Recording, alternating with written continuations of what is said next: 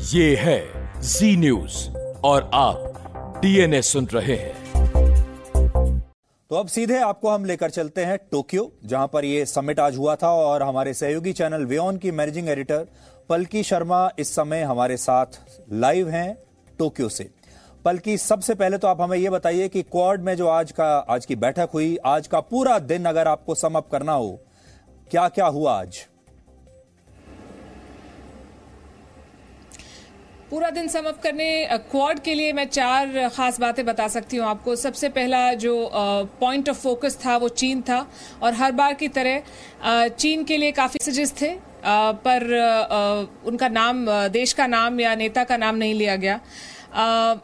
एक maritime surveillance program का launch किया गया है। बेसिकली ये सैटेलाइट सर्वेलेंस होगी, और इसके बारे में हमने कल भी बात की थी, और ये बहुत इंपॉर्टेंट है क्योंकि दुनिया भर में करीब 6 करोड़ लोग ऐसे हैं जिनकी रोजी रोटी मछली पकड़ के चलती है। और जब चीन जैसे बड़े देश अपने जहाज़ों से, अपने बड़ी नावों से उनके हिस्से की मछलियां पकड़ लेते हैं, तो उनके लिए ये एक फूड सिक्योरिटी का मामला बन जाता है। करीब 3.5 बिलियन की आबादी मछलियों पर निर्भर करती है अपने प्रोटीन के लिए, तो इसको एक सिक्योरिटी थ्रेट माना जा रहा था जो चाइना कर रहा था इस इलाके में। और ये जो सिक्योरिटी इनिशिएटिव लॉन्च किया गया है क्वाड का, ये डायरेक्टली चाइना को टारगेट करता है और बाकी सभी देशों को, सिर्फ इस इलाके में नहीं बल्कि वेस्ट अफ्रीका में भी, और बहुत आगे तक इंडो पैसिफिक रीजन में भी बहुत सारे ऐसे देश हैं जिन्होंने चाइना के खिलाफ, अर्जेंटीना, मेक्सिको तक के देशों ने चाइना के खिलाफ आवाज उठाई है, तो उन सबको इससे फायदा होगा। दूसरी बड़ी बात, क्वाड के सभी नेता आज भारत की वैक्सीन डिप्लोमेसी के बारे में बात करते हुए पाए गए। उन्होंने भारत को बधाई दी है कि किस तरह से उन्होंने पैंडेमिक में अपने लोगों को भी वैक्सीन दी, अपने लोगों को भी दवाई दी, और दुनिया भर में लोगों की मदद की। ऑस्ट्रेलिया के नए प्रधानमंत्री ने इस बारे में बात की। जो बाइडेन ने भारत और चीन का कंपैरिजन किया और बताया कि किस तरह भारत सक्सेसफुल रहा और चीन नाकामयाब रहा अपने ही पैंडेमिक को कंट्रोल करने में। तीसरा बड़ा मुद्दा था यूक्रेन की लड़ाई, जहां पे भारत और जो बाकी क्वाड नेता हैं, वो अंग्रेजी में कहते हैं they are not on the same page.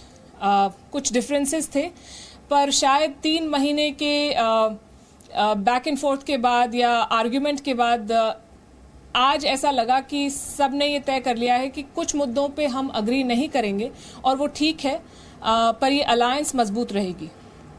और चौथा बड़ा फोकस था ऑस्ट्रेलिया के नए प्रधानमंत्री एंटनी एल्बनीज़ी। उनका पहला इंटरनेशनल दौरा था ये, और यूएस प्रेसिडेंट जो बाइडेन कुछ मजाक करते हुए भी नजर आए। उन्होंने कहा कि आपने पिछले हफ्ते चुनावी कैंपेन में आपने हिस्सा लिया, फिर आपने चुनाव लड़ा, आप चुनाव जीते, आपने स्वेरिंग इन सेरेमनी, अपनी ओथ ली, शपथ ली, और उसके बाद तुरंत प्लेन पकड़ के आप टोक्यो आ गए। तो अगर आपको इस समिट के बीच में नींद आ जाती है तो कोई खास बात नहीं है।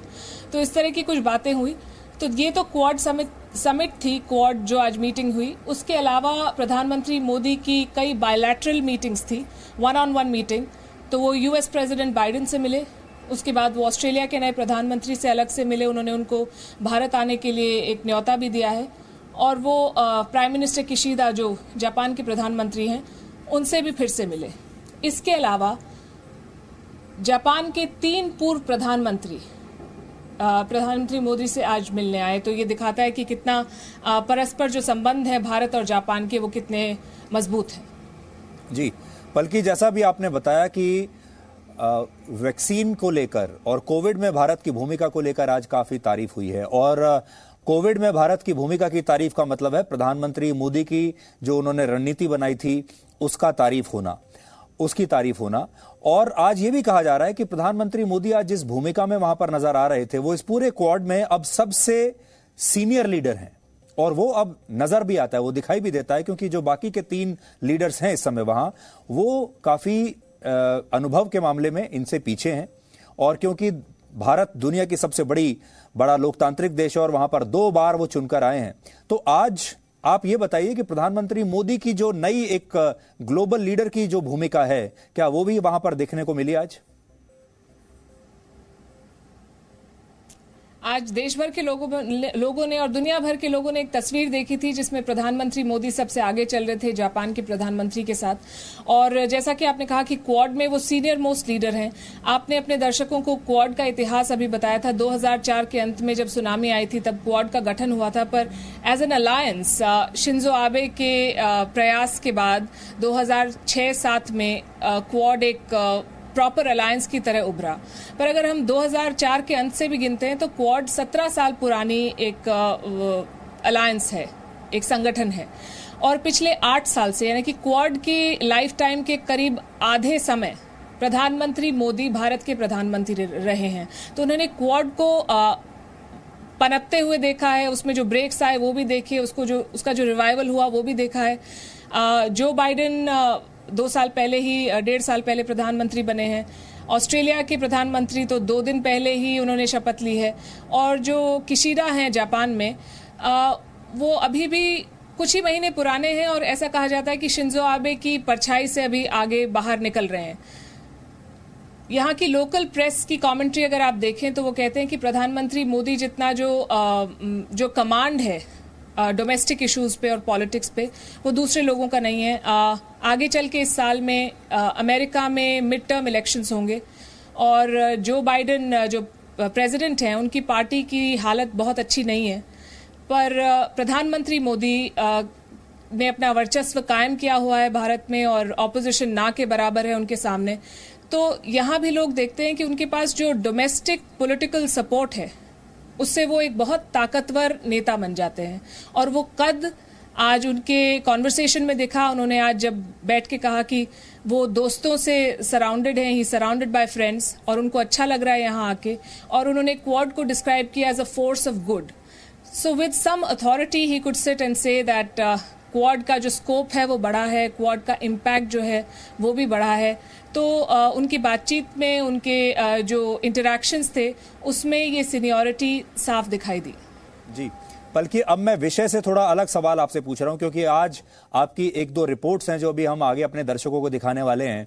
और वो रिपोर्ट्स ये बताती हैं कि जापान जैसे देश में जहां पैसा भी है, टेक्नोलॉजी भी है, बड़ी बड़ी कंक्रीट की इमारतें भी हैं, लेकिन वहां पर इमोशंस कहीं खोते जा रहे हैं। और कैसे जापान में अब अकेलापन है। जापान के जो लोग हैं वो बिल्कुल अकेले हैं, उनके पास एक दूसरे से बात करने का समय नहीं है। उसके बारे में आप हमें बताइए, क्योंकि आप टोक्यो में हैं, आप ऐसी जगहों पर गई हैं, आपका अपना अनुभव और आपने जो जानकारी इकट्ठा की है जापान में बढ़ते अकेलेपन को लेकर, वहां के समाज को लेकर, वो हमारे दर्शकों को बताइए और फिर हम बाद में आपकी रिपोर्ट भी उनको दिखाएंगे। जी, ये जो सब्जेक्ट आपने छुआ है ये मेरे ख्याल से एक लर्निंग एक्सपीरियंस है। एज रिपोर्टर्स आपने भी किया होगा और हम भी जब जाते हैं फील्ड में तो हम एक अपना मानस बना के जाते हैं कि हम इस तरह की स्टोरी करेंगे, हम उसमें ये इनपुट्स लाएंगे, हम ऐसे लोगों से बात करेंगे और अमूमन हमें आइडिया होता है कि ये हमारी स्टोरी बनेगी। तो इसी तरह कुछ हम भी सोच के गए थे कि जापान में रोबोट्स के ऊपर हम एक स्टोरी करते हैं कि किस तरह रोबोट्स को अलग अलग फॉर्म्स में यूज किया जाता है, पुलिसिंग में यूज किया जाता है, वेटर्स भी हैं रोबोट्स, तो थेरेपी रोबोट्स भी हैं जो लोगों की मदद करते हैं बीमारी में और अन्य समस्याओं में। तो इस विचार के साथ हम एक नर्सिंग होम में गए, पर जब हम वहाँ गए तो हमने कुछ और ही देखा। हमने देखा कि लोग हैं, बहुत बूढ़े लोग हैं और वो रोबोट्स के साथ खेल रहे हैं, रोबोट्स के एक्शंस को देख के हंस रहे हैं जैसे कि वो एक्चुअल ह्यूमन बीइंग्स हों। जैसे आप देखते हैं गांव में या घरों में ग्रैंड पेरेंट्स अपने बच्चों के साथ खेलते हैं, उस तरह से वो रोबोट्स के साथ पेश आ रहे थे। And it was a very heart breaking sight, क्योंकि ये लोग अकेले थे और इनके पास कोई ह्यूमन टच नहीं है, लोग नहीं हैं इनके आसपास। तो जो लोनलीनेस है वो एक तरह से पैंडेमिक है जापान में। आपको ये भी पता होगा कि जापान की सुइसाइड रेट दुनिया की सबसे ज़्यादा सबसे वर्स्ट रेट्स में से है। यानी कि यहाँ बहुत सारे लोग हैं, जवान भी और बूढ़े भी, जो आत्महत्या करते हैं। और वो इसलिए करते हैं क्योंकि वो अकेलेपन का शिकार होते हैं। कुछ समय पहले एक रिपोर्ट आई थी जापान से कि एक वृद्ध महिला को पुलिस ने दुकान में कुछ उठाते हुए पकड़ा और जब उनसे पूछताछ हुई तो उन्होंने कहा कि मैंने कई दिनों से किसी से बात नहीं की और मैं चाहती थी कि कोई मेरे पास आए और मुझे कुछ पूछे, इसलिए मैंने जान के दुकान में से सामान उठाया बिना पैसे दिए।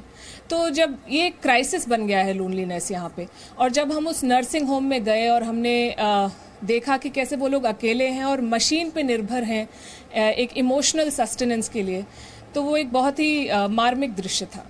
Ji Palki, thank you so much for this entire update. आपका बहुत बहुत शुक्रिया। क्वाड की मीटिंग के बाद आज प्रधानमंत्री मोदी ने, जैसा कि हमने पहले भी आपको बताया, अमेरिका के राष्ट्रपति जो बाइडेन और जापान और ऑस्ट्रेलिया के प्रधानमंत्रियों से अलग से मुलाकात की, जिसे कूटनीति की भाषा में हम बायलैटरल टॉक्स कहते हैं, द्विपक्षीय बातचीत उनसे की। जो बाइडेन के साथ हुई इस मुलाकात में प्रधानमंत्री मोदी ने व्यापार और रक्षा समझौतों पर जोर दिया, और इस दौरान जो बाइडेन ने कोविड मैनेजमेंट के लिए प्रधानमंत्री मोदी की तारीफ की। यह एक बड़ी बात है। अमेरिका का राष्ट्रपति भारत के प्रधानमंत्री की कोविड मैनेजमेंट के लिए तारीफ कर रहा है। इसके अलावा प्रधानमंत्री मोदी ऑस्ट्रेलिया के नए प्रधानमंत्री एंथनी एल्बनीजी से भी मिले, जिन्होंने मीटिंग के दौरान कहा कि प्रधानमंत्री मोदी से मिलना उनके लिए बहुत बड़े सम्मान की बात है। इसके अलावा जापान के प्रधानमंत्री से भी हमारे प्रधानमंत्री मिले और इस बैठक में निवेश, टेक्नोलॉजी और साइबर सिक्योरिटी के मुद्दे पर चर्चा हुई। Our relationship with India is a very important one, and it was a great honour to meet with Prime Minister Modi. So why decided Prime Minister? 首脳会合では、法の支配の重要性が力による一方的な現状変更への強い反対のメッセージを発出できたこと、大変心強く思います。モディ首相の積極的な関与に感謝申し上げます。तो किसी भी भारतीय के लिए बड़े गर्व की बात है कि इस तरह के समिट में, जहां दुनिया के बड़े बड़े देशों के बड़े बड़े नेता आते हैं, राष्ट्रपति आ रहे हैं, प्रधानमंत्री आ रहे हैं, और वो हमारे देश की तारीफ करें, हमारे नेता की तारीफ करें, तो कोई भी भारतीय हो, चाहे वो दुनिया में कहीं भी रहता हो, उसे बहुत अच्छा लगेगा। इसलिए अब आपको आज की सबसे शक्तिशाली तस्वीर दिखाते हैं, जिसमें प्रधानमंत्री मोदी अमेरिका के राष्ट्रपति जो बाइडेन और ऑस्ट्रेलिया के नए प्रधानमंत्री से आगे चलते हुए दिखाई दे रहे हैं, क्योंकि आज इस तस्वीर की दिन भर चर्चा हो रही थी, और इसी में आप जापान के प्रधानमंत्री को उनसे बातचीत करते हुए भी देख पाएंगे। ये तस्वीरें अंतर्राष्ट्रीय मंच पर भारत की नई शक्ति के बारे में बताती हैं, क्योंकि आज क्वाड की बैठक में प्रधानमंत्री मोदी सबसे सीनियर नेता थे। जो बाइडेन पिछले साल ही 20 जनवरी 2021 को अमेरिका के राष्ट्रपति बने हैं, यानी अभी नए नए राष्ट्रपति हुए हैं। जापान के प्रधानमंत्री ने भी पिछले साल ही अपना पद संभाला है, और ऑस्ट्रेलिया के नए प्रधानमंत्री तो कल ही शपथ लेकर यहां आए हैं, यानी उन्हें तो अभी प्रधानमंत्री बने हुए एक ही दिन हुआ है। जबकि प्रधानमंत्री मोदी दुनिया के इकलौते ऐसे नेता हैं जिनके पीछे 140 करोड़ लोग खड़े हैं, और उन्हें दुनिया के सबसे बड़े लोकतांत्रिक देश में एक बार नहीं बल्कि दो बार पूर्ण बहुमत से चुनाव जीतकर उन्होंने सरकार बनाई है। यानी आज प्रधानमंत्री मोदी का स्टेटस सबसे बड़े और सबसे मजबूत ग्लोबल लीडर का है, और वो दूसरे देशों के बीच स्वीकार्य भी है।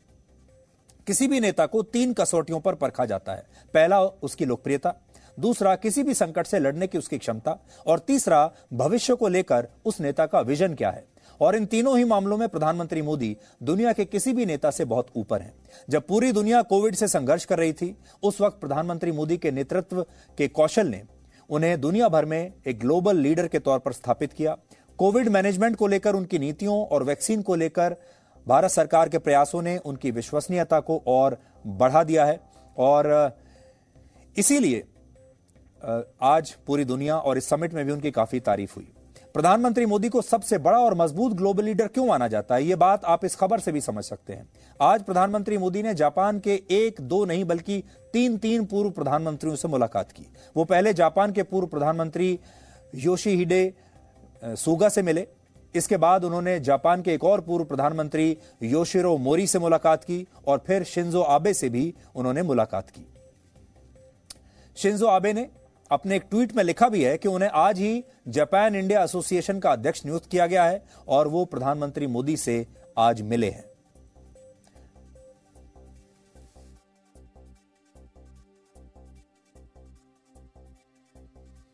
और आज ही हमारे सहयोगी चैनल वियॉन पर शिंजो आबे का एक इंटरव्यू हुआ है, और शिंजो आबे ने आज अपने उस इंटरव्यू में भी वियॉन चैनल को बताया है कि वो प्रधानमंत्री मोदी को कितना पसंद करते हैं। उसकी एक झलक आप भी देखिए। You've also had a long association with Mr. Modi in particular, and you've known him since the time that he was the Chief Minister of Gujarat. Can you tell us about your engagements and interactions with him? And I ask this because when two leaders meet, there's a lot of talk about personal chemistry. How much does personal chemistry, how big a role does it play in international diplomacy? We've spent quite a bit of time, talking and also, doing other matters around our diplomatic activities. So because of such ample time that we spent together, our understanding towards national security, the world issues that we need to all collaborate, solve together, are very much, united. And I respect Prime Minister Modi for the fact that he's a quick decision maker. He has that power to make things happen. तो आज हमने आपको कूटनीति के बारे में बता दिया, पूरी दुनिया में कैसे पॉलिटिक्स हो रही है वो बता दिया, चीन के खिलाफ कैसे नया फ्रंट बन रहा है, किसने क्या कहा, सब बता दिया। अब आपको इंसानों की कहानी बताते हैं। और जैसे कल हमने आपको जापान के बारे में, वहां के समाज के बारे में बताया था, आज उसी सीरीज के तहत आज आपको जापान के बारे में कुछ और नई जानकारियां देते हैं। जापान के पास पैसा तो बहुत है, लेटेस्ट टेक्नोलॉजी भी है, रोबोट्स भी हैं, लेकिन उनके समाज में अब इमोशंस नहीं है, भावनाएं नहीं है। वहां के लोगों के पास अब एक दूसरे से बात करने का भी समय नहीं है। इसलिए जापान एक ऐसा देश बन गया है जो बूढ़ा भी है और अकेला भी है। आज हम आपको जापान की बड़ी बड़ी इमारतों और उनकी मशीनों के बीच वहां के लोगों के अकेलेपन का एक भावुक विश्लेषण दिखाएंगे। जापान को एक बूढ़ा देश कहा जाता है, बूढ़ों का देश कहते हैं, और दुनिया में सबसे ज्यादा बुजुर्ग जापान में ही रहते हैं। जापान की आबादी करीब 12.5 करोड़ है, जिसमें 30% लोग यानी 3 करोड़ 80 लाख लोग 65 वर्ष से ज्यादा उम्र के हैं। उम्र बढ़ने के साथ ही यहां पर अकेलापन भी एक बहुत बड़ी समस्या बन गया है, जिसकी वजह से जापान की सरकार ने पिछले साल ही लोनलीनेस मिनिस्ट्री यानी अकेलापन दूर करने के लिए एक खास मंत्रालय बनाया था। और यह मंत्रालय अकेले रहने वाले लोगों को सामूहिक गतिविधियों से जोड़ता है, जिससे लोग अकेला महसूस न करें और आत्महत्याओं को भी वहां पर रोकने की कोशिश हो, क्योंकि जापान में अकेलेपन के कारण आत्महत्या के मामलों में बहुत तेजी से वृद्धि हो रही है। 2020 में जापान में 21,000 लोगों ने आत्महत्या की थी। यह संख्या इसलिए बहुत ज्यादा मानी जाएगी क्योंकि जापान बड़ा छोटा सा देश है और यहां के लोग आर्थिक रूप से परेशान नहीं हैं। जो चुनौतियां हमारे देश की हैं, भारत में तो जो चुनौती है लोगों की वो है कि हमारे देश में गरीबी बहुत है, बेरोजगारी है, लोगों के पास और बहुत सारी समस्याएं हैं। जापान में ये समस्याएं नहीं है। जापान में रुपए पैसे को लेकर कोई समस्या किसी के पास नहीं है, आर्थिक रूप से कोई परेशान नहीं है। जापान एक बहुत पैसे वाला देश है, वहां के लोग भी बहुत पैसे वाले हैं, टेक्नोलॉजी भी है, लेकिन जैसा हमने आपको बताया, पैसा तो है लेकिन भावनाएं नहीं है, पैसा तो है लेकिन समय नहीं है। और इसीलिए जापान के लोग इतने पैसे वाले होने के बावजूद अकेलेपन से दुखी रहते हैं। और इस अकेलेपन से तंग आकर अब वहां कई बुजुर्ग दुकानों में जाकर चोरी करते हैं ताकि पकड़े जाने पर लोग कम से कम उनसे बात तो करें। इसके अलावा वहां अकेलेपन से लड़ने के लिए अब लोग मशीनों का सहारा ले रहे हैं, रोबोट्स का सहारा ले रहे हैं। ये रोबोट्स वहां के लोगों से बात करते हैं और उन्हें यह एहसास दिलाते हैं कि वो अकेले नहीं हैं। और जैसा हम आपको पहले बता रहे थे, हमारी सहयोगी पलकी शर्मा उपाध्याय एक ऐसे ही अस्पताल में गई जहां रोबोट्स थेरेपी के जरिए ऐसे लोगों का इलाज कर रहे हैं जो अकेलेपन का शिकार है।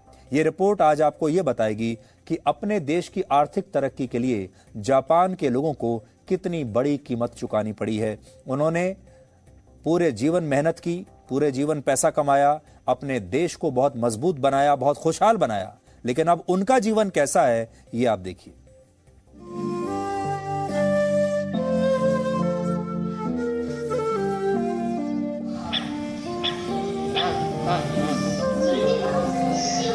इनका नाम है नोमोतो ताकेओ और ये 84 वर्ष के हैं। इन्हें अब ऐसी ही दिनचर्या की आदत हो गई है। ये अक्सर व्हीलचेयर पर ऐसे ही उदास बैठे रहते हैं और उत्सुक निगाहों से इस रोबोट की तरफ देखते रहते हैं। इस रोबोट का व्यवहार और इसकी आवाज एक कुत्ते जैसी ही है, लेकिन ये असली कुत्ता नहीं है बल्कि एक रोबोट है। जापान के शिंतोमी नर्सिंग सेंटर में आप इस तरह के कई रोबोट्स को मरीजों से बात करते हुए और वहां दूसरे काम करते हुए देख सकते हैं। और जापान में ये जगह इसी रोबोट थेरेपी के लिए जानी जाती है। जब हम इस सेंटर में पहुंचे तो यहाँ ऐसी ही एक थेरेपी चल रही थी जिसका नेतृत्व पेपर कर रहे थे। इनके सवाल आपको सोचने पर मजबूर करते हैं और आपकी भावनाओं को भी जगाते हैं। बहुत सारे लोगों की तरह हमारे मन में भी यही सवाल था कि किस तरह जापान अपनी बूढ़ी आबादी की देखभाल के लिए आधुनिक टेक्नोलॉजी और रोबोटिक डॉग्स का इस्तेमाल करता है। लेकिन इस दौरान हमने जो देखा वो टेक्नोलॉजी की जीत नहीं बल्कि मानवता की हार लगी। इस सेंटर में 1 दर्जन से ज्यादा बुजुर्ग रहते हैं और इनके लिए ये रोबोट्स खुशी का एकमात्र जरिया हैं। इन रोबोट्स को ये उसी तरह प्यार करते हैं जैसे आप अपने पालतू कुत्ते को करते हैं। ऐसा लगता है कि मानो ये किसी जीवित प्राणी को स्पर्श करना चाहते हैं, लेकिन ये सिर्फ धातु के अलावा कुछ भी नहीं है। बेशक रोबोट्स इंसानों के जीवन को प्रभावित करते हैं। इनके चलने का तरीका, इनके बाल सब असली कुत्ते जैसे हैं, लेकिन ये सबको पता है कि ये बैटरी से संचालित होने वाला एक उपकरण मात्र है जिसमें ना तो जीवन है और ना ही संवेदना। 日本の介護の現場ですね、大きな課題が3つあります。1つはですね、雇用環境の改善が挙げられます。残念ながら日本ではですね、介護現場の仕事 मरीजों को इन रोबोट से बात करते देखकर आपको ऐसा भी लग सकता है कि मानो यहाँ इस बात का अंदाजा ही नहीं है कि ये असली कुत्ते नहीं बल्कि एक मशीन से अपनी संवेदनाएं व्यक्त कर रहे हैं। और ये सब उस देश में हो रहा है जहाँ 30% आबादी की उम्र 65 वर्ष से ज्यादा है। इनमें से अनेकों लोग ऐसे हैं जो नर्सिंग सेंटर में रहने को मजबूर हैं। यहाँ उनके पास अपनी संवेदनाएं व्यक्त करने के लिए उनकी असली संतानें नहीं बल्कि सिर्फ ये रोबोट्स हैं। जापान अपने नागरिकों की बढ़ती आयु की समस्या को और नजरअंदाज नहीं कर सकता, लेकिन सवाल ये है कि इस समस्या का हल क्या है। कान फिल्म फेस्टिवल इन दिनों काफी चर्चा में था और इस फेस्टिवल में एक जापानीज फिल्म रिलीज हुई जिसका नाम है प्लान 75 और उसकी कहानी काफी डार्क और डिस्टर्बिंग है।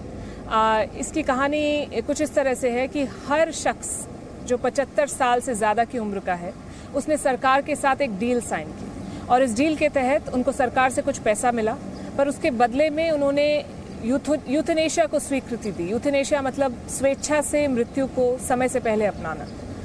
और इस फिल्म में इस डील को एक सोल्यूशन की तरह पेश किया गया कि अगर आपके देश में, अगर आपके समाज में एक एजिंग पॉपुलेशन है तो उससे कैसे निजात पाया जाए। इन मरीजों को देखकर आपको ऐसा बिल्कुल नहीं लगेगा कि ये वही लोग हैं जिन्होंने जवानी में दिन रात अपनी कड़ी मेहनत से जापान को दुनिया का 3रा सबसे समृद्ध देश बनाया। इनमें से बहुत से लोग डॉक्टर और इंजीनियर हैं, लेकिन आज ये अकेले ऐसे नर्सिंग सेंटर में रहने को मजबूर हैं जो जापान में तेजी से बढ़ती हुई अकेलेपन की महामारी का एक और उदाहरण है। अकेलेपन की इस महामारी का इलाज इन नर्सिंग सेंटर्स में नहीं हो सकता। मानवता, दया और इंसानियत ही इनका इलाज है। पलकी शर्मा उपाध्याय, जी न्यूज़, टोक्यो।